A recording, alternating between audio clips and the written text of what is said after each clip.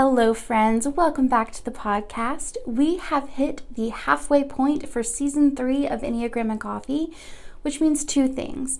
One, it is time for me to take a bit of a break. And two, after podcasting for 2.5 years, and 1.5 years of that being 5 days a week, the feed here is long, and there's a lot of content that you probably haven't even seen yet. So the solution to both of those problems is to re-upload some of my favorite episodes for the month of June. This month we're focusing on educational episodes, things to lay the groundwork of Enneagram knowledge so that we are all on the same page moving forward. Thank you in advance for understanding, and I cannot wait to create more content for you so soon.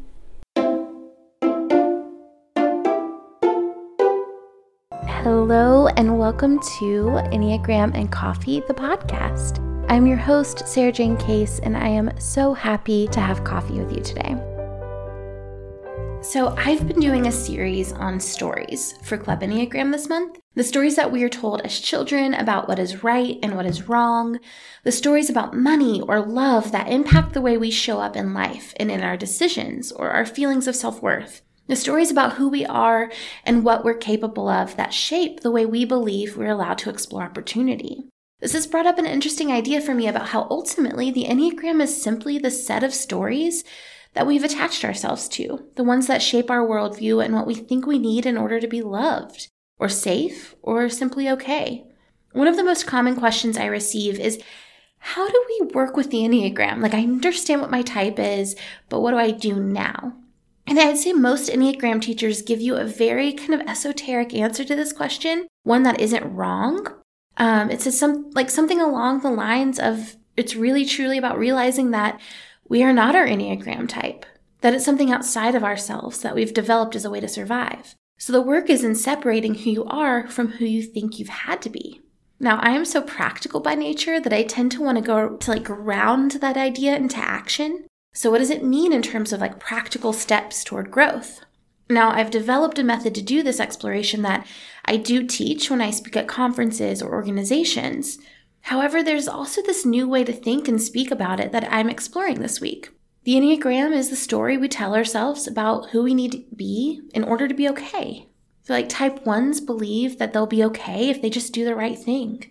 Type 2s believe I am as worthy as I am lovable, that my worth is related to how wanted I am. Type 3s believe I will be worthwhile as long as I am constantly achieving new things. Type 4s, I will be okay when I found out what I'm missing. Type 5s, I will be okay as long as I have something that I've truly mastered in my life. Type 6, I will be okay as long as I know what is expected of me and make a point to follow through with those expectations. Type 7, I will be okay as long as I get my needs met.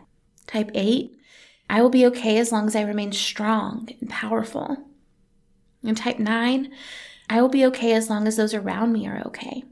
When we can recognize the uncomfortable truth that we've built so much of our lives around the story that we learned of who we needed to be in order to be okay, it can really spur opportunity for seeing the possibilities in other ways of living.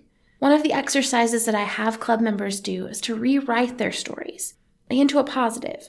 What if we explored our Enneagram types in the same way as I would have them explore their stories? For type 1s, I am okay even if I rest. Type 2s, I am worthy.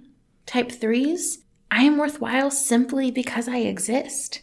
Type 4s, I am whole and complete as I am. Type 5s, I am worthy right where I am in my current understanding. Type 6, I am who I am, and I am good outside of my community or my authority. Type 7, I will be okay even if I don't have everything I need. Type 8, I am loved even in my weakness. Type 9, I am okay even if others are not. How will that change our behavior? It takes so much striving out of the equation. It's challenging to kind of read my own, if I'm honest, and I imagine it's challenging to hear yours, but it's also kind of relaxing, right? I sit back in my seat and I can just be. I don't have to be anything for anyone. I don't have to strive to be okay. I can just be okay, just as I am, right here and right now. This can settle so many things for us. The temptation to overperform in relationships, the desire to control or reject reality, the temptation to look outside of ourselves for happiness. It's all a story, and we're the ultimate authors of our life. We decide who we are and who we are becoming. I'd love to hear your thoughts on this theory.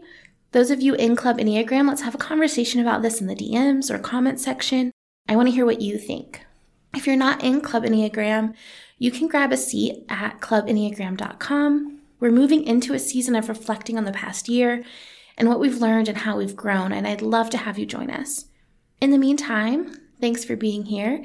If you enjoyed today's episode, don't forget to leave us a rating and review on iTunes. It's kind of a big deal for podcasters, and so it would mean a lot if you would take a few seconds and do that for me. Now, I know a lot of you guys want longer episodes. I'm trying to build in a few longer series, but some of these are going to be short and sweet. I hope you enjoyed today's short and sweet reflection. Have a nice day.